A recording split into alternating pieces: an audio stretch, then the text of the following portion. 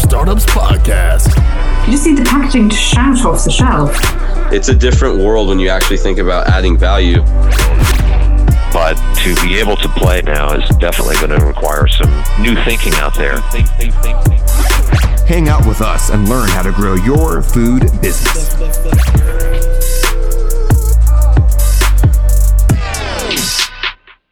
Hello and welcome to episode number 106 of the Food Startups Podcast. Today's episode is about the future. Sam is going to talk to us about his company, the Quantified Self movement, the power of data. And don't be overwhelmed by this type of stuff, artificial intelligence. Heck, I have trouble explaining it as well. I've been reading books on it. But the idea is to understand where we're going in the future so you can better make decisions today that help put you in a position to succeed and thrive, because the rate of change with all these new things in technology is only going to increase. So we're constantly need to be adapting to these types of things. And tons of advice here and just a really, really cool story. I hope you enjoyed it as much as I did. He is the co-founder and CEO of the Sage Project, a new type of food data platform with a simple mission: make food data smart, simple, and personalized.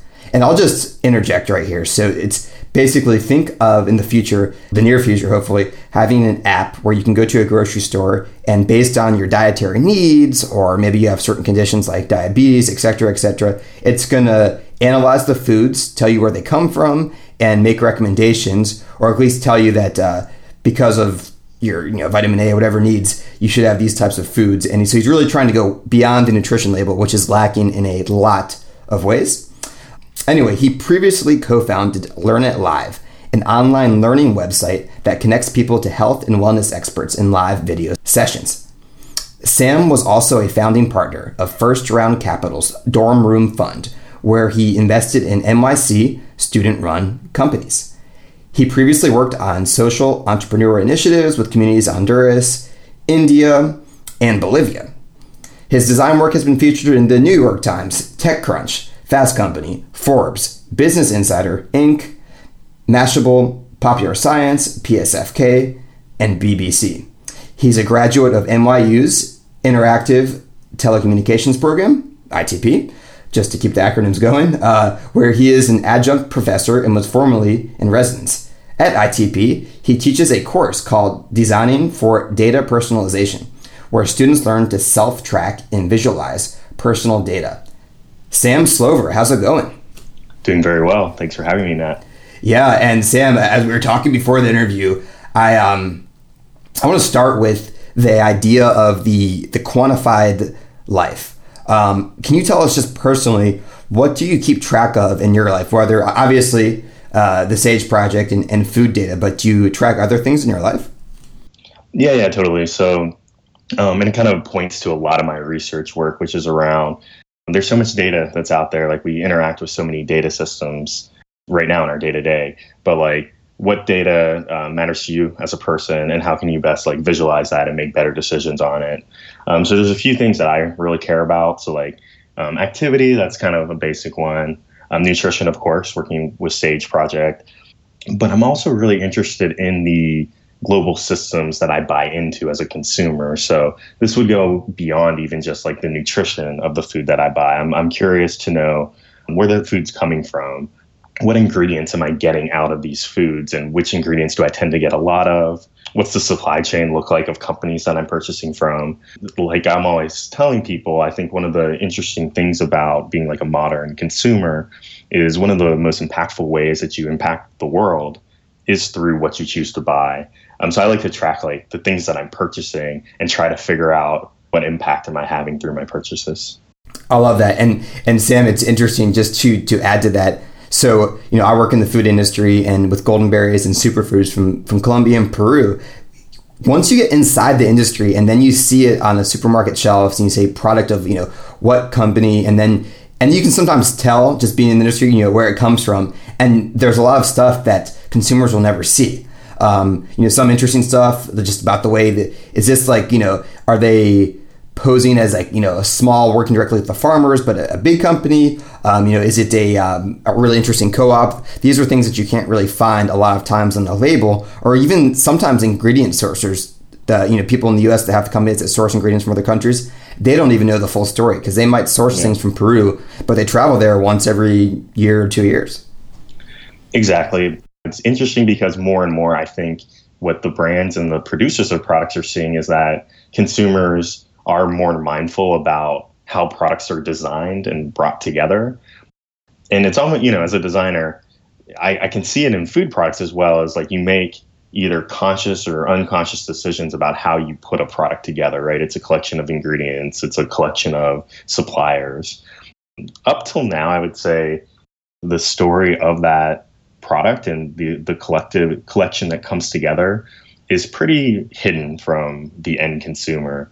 But what we're seeing now is actually a push to be more mindful about how you design a product. So ultimately you can, give both the product and that product's data and its story.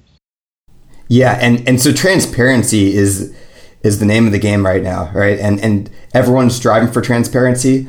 I know we are. And I think people really appreciate that, just learning the story. And one thing I realized is a lot of things when you're in the industry, whatever you're doing in food, that may seem like a mundane task to you, people like knowing that, this food had to get on this truck and then it had to get cleared by customs and had to take a boat. All the quality control stuff that goes into it, it's pretty fascinating stuff. I just listened to this book a couple weeks ago called Inevitable by Kevin Kelly. He's the founder of Wired. And he's like, I won't say one of the founders of the internet, but he's definitely one of the foremost journalists, and he's very into the quantified self movement. And he talks about just the value you can get. So he's, shortly in the future, think of a machine that can, let's say you have vitamin deficiencies. So what it can do, it will be Internet of Things, meaning, there'll be some type of, edible tracking device on there where you'll take a vitamin and it will be based on your nutrient deficiencies. And then as you take it, it will analyze your body and the way it's reacted to that vitamin. So the next day you get a vitamin that's personalized to the new data that they have. And the reason I mention this is Sam, correct me if I'm wrong here, but I feel like you're someone that really cares about the future. And I think you also just enjoy, thinking about where are we going? If you design based on, the status quo, or we'll say like fighting the last war, just as a phrase there, based on what's gone down in history, you have to think about the future. And I think, Sam, I would say the Sage project is based on that. Exactly right. And I love Kevin Kelly and his work as well. And I think, one of the things is increasingly we're getting to a point where a product's not just a product. Like there's, to go kind of to another futurist, there's this guy named Bruce Sterling who writes a book called Shaping Things. And it's kind of what are future objects. So in the future, an object is both the object, but then all that data around the object. And so not just the physical entity, but the feed of where that product's coming from, how it was formulated, how it got to you, what it gave you, like what types of vitamin, if it's food, like what types of vitamins and minerals it gave to you. And then what's cool about these types of objects and what we think is the future is the ability for this to then help you make better decisions. So the kind of, okay, if you've been consuming this, next time you go to consume something, what's going to be just like the right thing for you? So, for example, even in our system already, we'd have the ability to say, hey, like, you're interested in a snack and you're looking for chips, but this chip isn't quite right because you've been having things with like a lot of sodium. Here's a chip that's very similar that has less sodium and actually more vitamins. So the ability to like learn about who that person is, what they're looking for in food, and then give them really smart, personalized choices, and then also personalized feedback loops that helps them see like, okay, here's kind of what your data looks like now, but if you made these choices, here's what your data could look like, and make the consumer, make that person like an active agent in their own nutrition in ways they haven't really been able to do before. But it's interesting because we totally think that the expectation that objects, food that you consume has that level of data around it that enables you to make those decisions. So is a key part of the future. In terms of data analysis, are you guys using any type of AI to help, You want the Sage project and the Sage app to get smarter as time goes on. Yeah, totally. So we are using quite a bit of data science and machine learning. And it's really interesting because what you can say is you can start seeing, okay, people with these preferences, let's say like you're a diabetic who's training for a race. You can start seeing what people with that exact profile, what are the data points that they're looking for in food? What are the foods that are consistently helping them get those data points? And then the system gets smarter based on it. So you start getting these like, if you imagine you have millions of possibilities, you start getting these nice, well-worn tracks sketched out of what works for different types of people. So it's the idea that there's never going to be like one canonical way that people should eat. But what you can do is help people say, like, if you have these restrictions or these goals, here are well-worn tracks to products that we know have worked well because we have enough data and we have enough analysis to do it across a system. And is this machine learning that you mentioned, is this something that you're developing, or are you utilizing kind of third-party apps and I'll say software or devices to help you do this? No, it's all in-house with our team here. And it's really cool to start seeing because we're coming from that use case of trying to sketch out what different personas and different diet types, like what products and data tends to work really well for those, specific types of people. And what's cool is we're starting to see some really, really nice, like worn pathways to products. Can you give me an example of that? Yes, if you think of a grocery store with this huge aisle of 60 yogurts, and there's so many different yogurts you could choose from.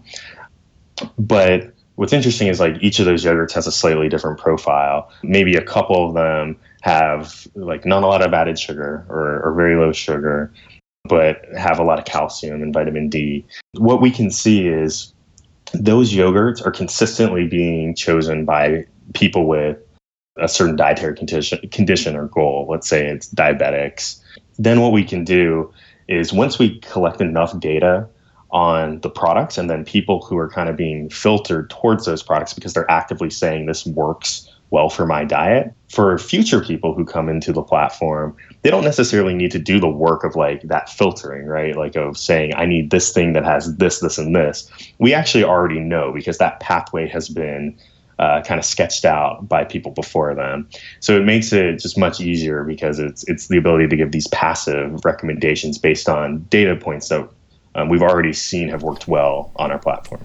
I really like that because, okay, let's try to take the general population, meaning that not everyone's so focused on nutrition and sourcing and transparency, et cetera, but okay, someone's overweight or they're not healthy and they say, listen, I need to get healthy. So what's the first thing most people say? All right, I'm gonna eat a salad, right? But what do you put into that salad? Because I'd say the typical salad, you've traveled around, Sam, but I would say, feel free to disagree here, like typical salad is lettuce, tomato, and onions. And, I'm not saying those are perfectly good vegetables, or I guess tomatoes are fruit, but you have to be aware of a lot of things. Where are those tomatoes and onions and lettuce coming from? But for most people, I think we could probably agree that those are not the most nutrient-dense veggies, and you want something else. But how do you know what to choose? And you base these decisions on maybe you heard from someone that kale is good or that spinach is good. But it's really the references you have are not very rational for most people when they go grocery shopping. Yeah, totally. So that's something we're always interested in, is helping to like deconstruct. Like if you think of a salad, it has all these components. Helping people deconstruct and understanding what they're getting from each component.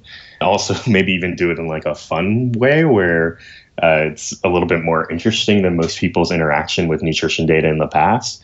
Because it turns out that so you have this salad, right? And a lot of times it actually can be kind of unhealthy, right? Because you don't realize that dressing and that cheese and those maybe croutons that got put on there are actually giving you a bunch of data that you didn't really know you were getting with this collective salad.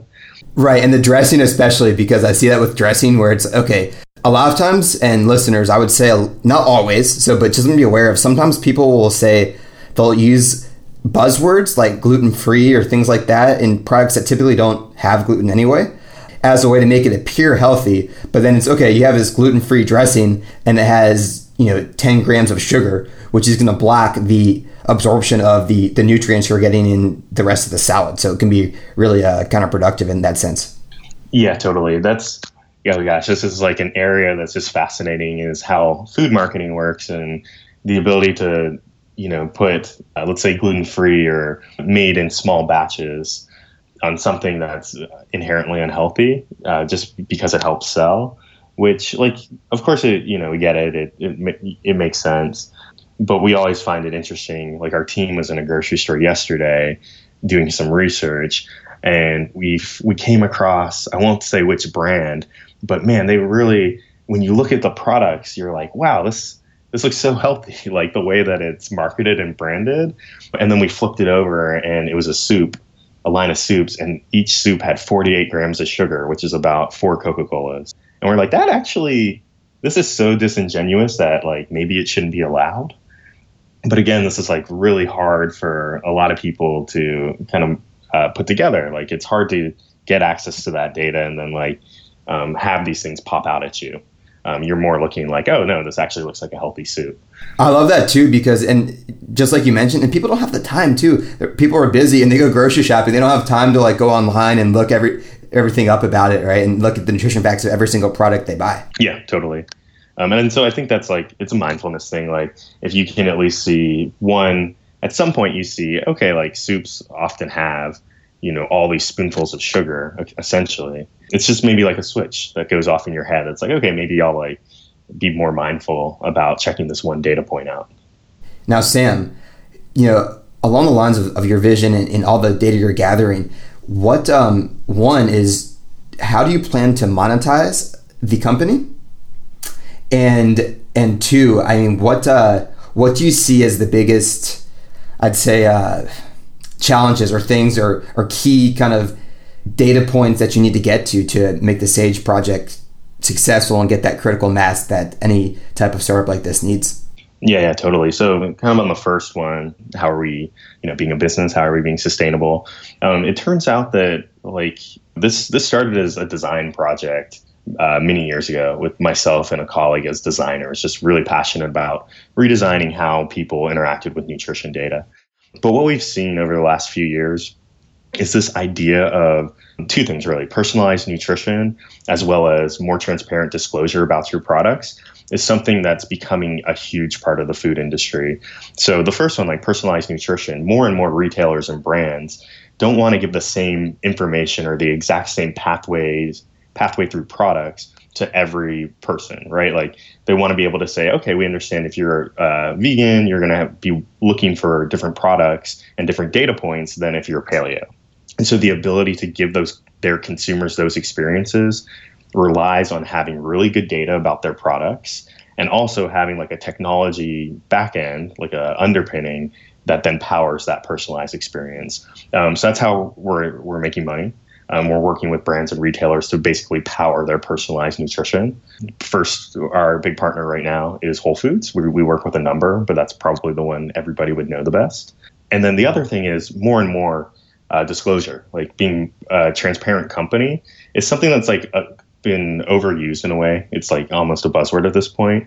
But there are huge disclosure initiatives that have to happen, mainly because there's some labeling laws coming up. So within the next couple of years, everybody's going to have to label existence of GMOs in their products. Another thing is every chain restaurant that has 20 or more locations is going to have to label the products, the meals that you buy from them. So this is everything from like a Subway to a Chipotle. So they have to not only provide calories on every meal, but they also have to give you full nutrition if you ask for it.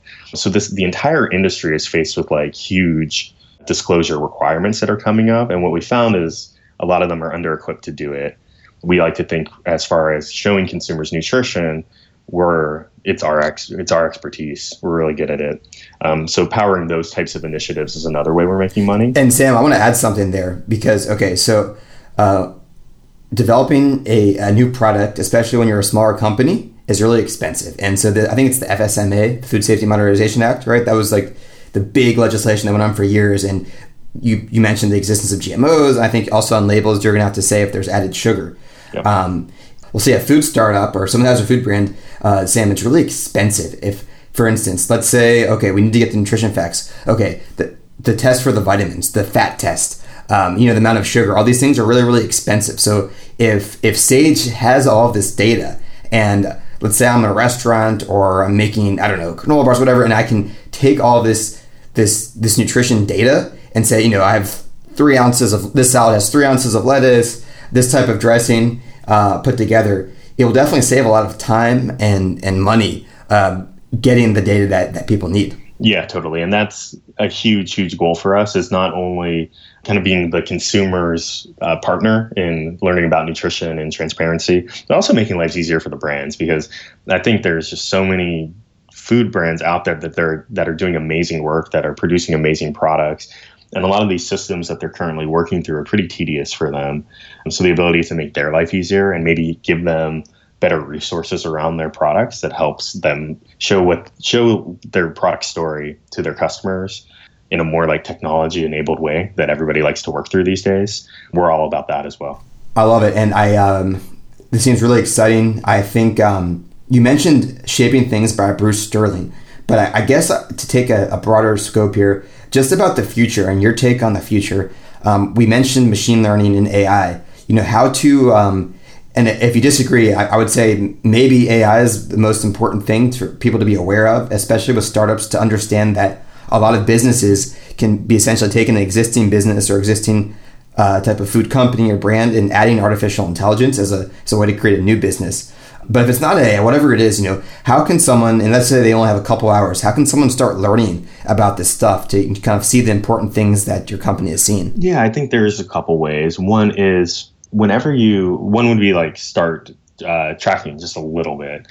So whenever you start tracking your own personal data, it doesn't take that long to learn a lot about yourself. It's almost that mindful effort to do it in itself teaches you a lot about who you are and how you make choices. Can you break that down though, Sam? Just say, okay, start tracking your personal data. Like, what does that look like? Start a Google Doc, or what exactly would you need to do? Yeah. So you can start a Google Doc. You can work through a system like ours. There's other ones out there like MyFitnessPal. But the ability to start just putting in your choices and understanding how you're making choices over the course of a day. I wouldn't say like most people need to do that, but I'd say you should do it at least once in your life in a way. Like I did it myself for like 4 months at one point. Like I tracked everything, and you really learn a lot about who you are and how you make decisions. And it's actually going through the activity itself of tracking teaches you almost more about yourself than the visualizations, like the end result of it, which is kind of fascinating to me. The other thing I'd say is be mindful of the products and the brands that you're purchasing from. There are mindful decisions that kind of every brand and every company is making when they're putting together products, and ultimately that end data is what's going into you. And I think we can make it easier with things like AI and artificial intelligence, which gets to know you, and then without you having to do a lot of work, it starts giving you really good personalized, okay, here's the things that are going to help you hit goals that you have. But it's not really dependent on that happening, right? Like you can go into a system and easily say, here are a couple goals that I have. Okay, if I'm going to have this snack, what would be the other snack that's very similar that might give me the data points that more closely match what I'm looking for? And so I think with all these technology-enabled systems, what we're all trying to do is go from a system where the end user, the person, has to do some active work to where it's more of a passive system where the platform itself gets to know you, and then without you having to do too much, is just giving you good feedback and good recommendations and insights on who you are and your choices.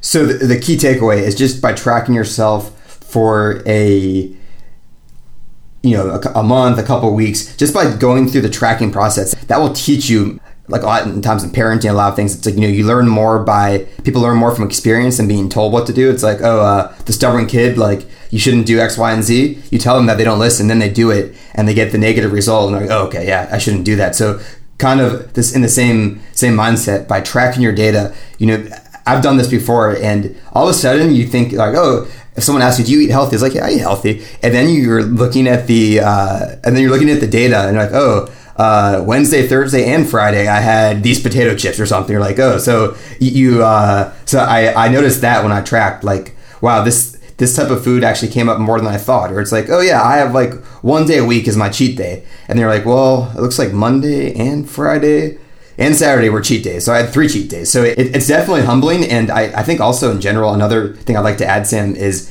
that we as humans, in terms of memory, confirmation bias, all these different types of psychological biases, we're not that good at remembering our past, and not nearly as good as we think.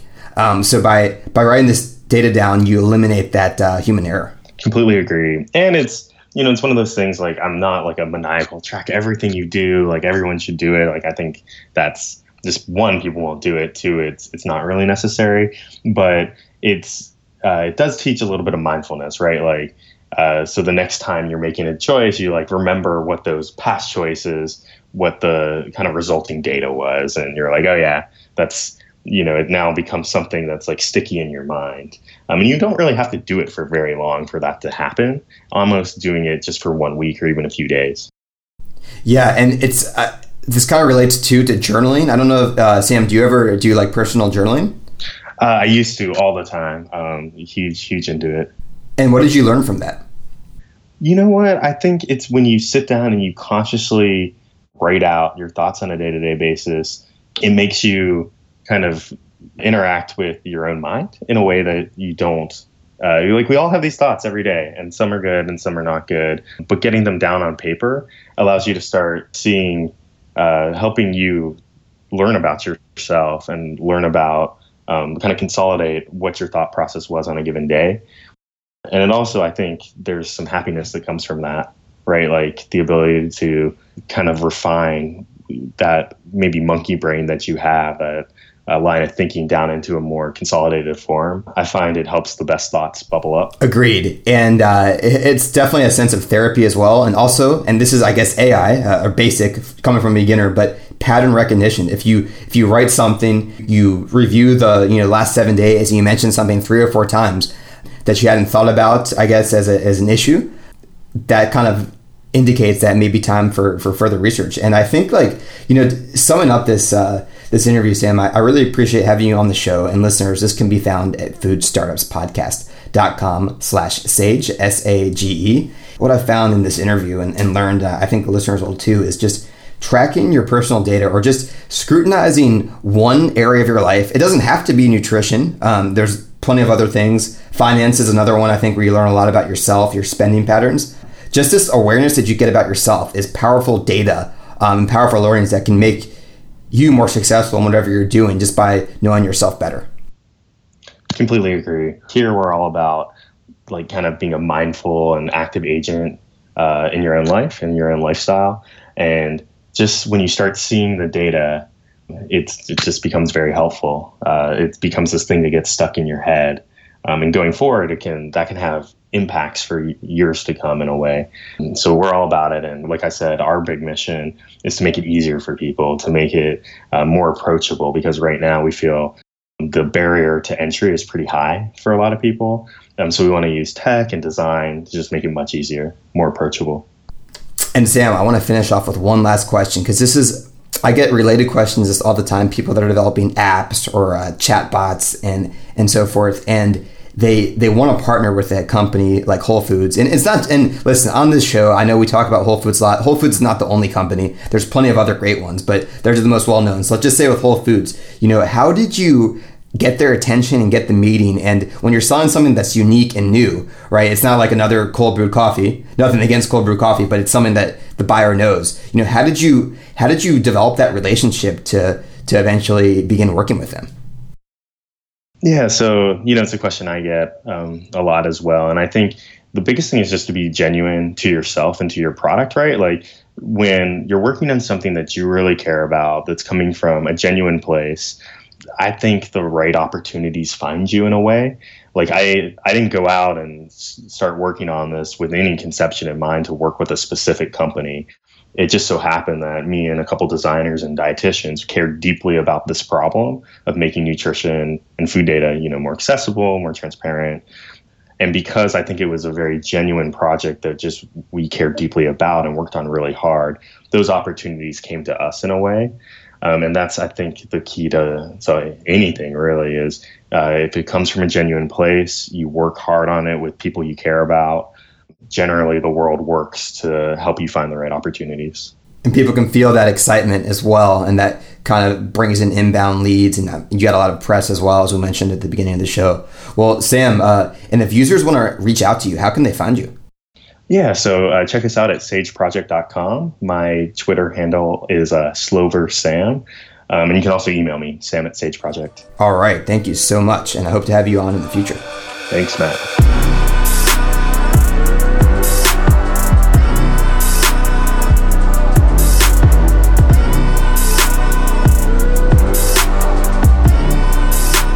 Hey guys, thanks so much for listening.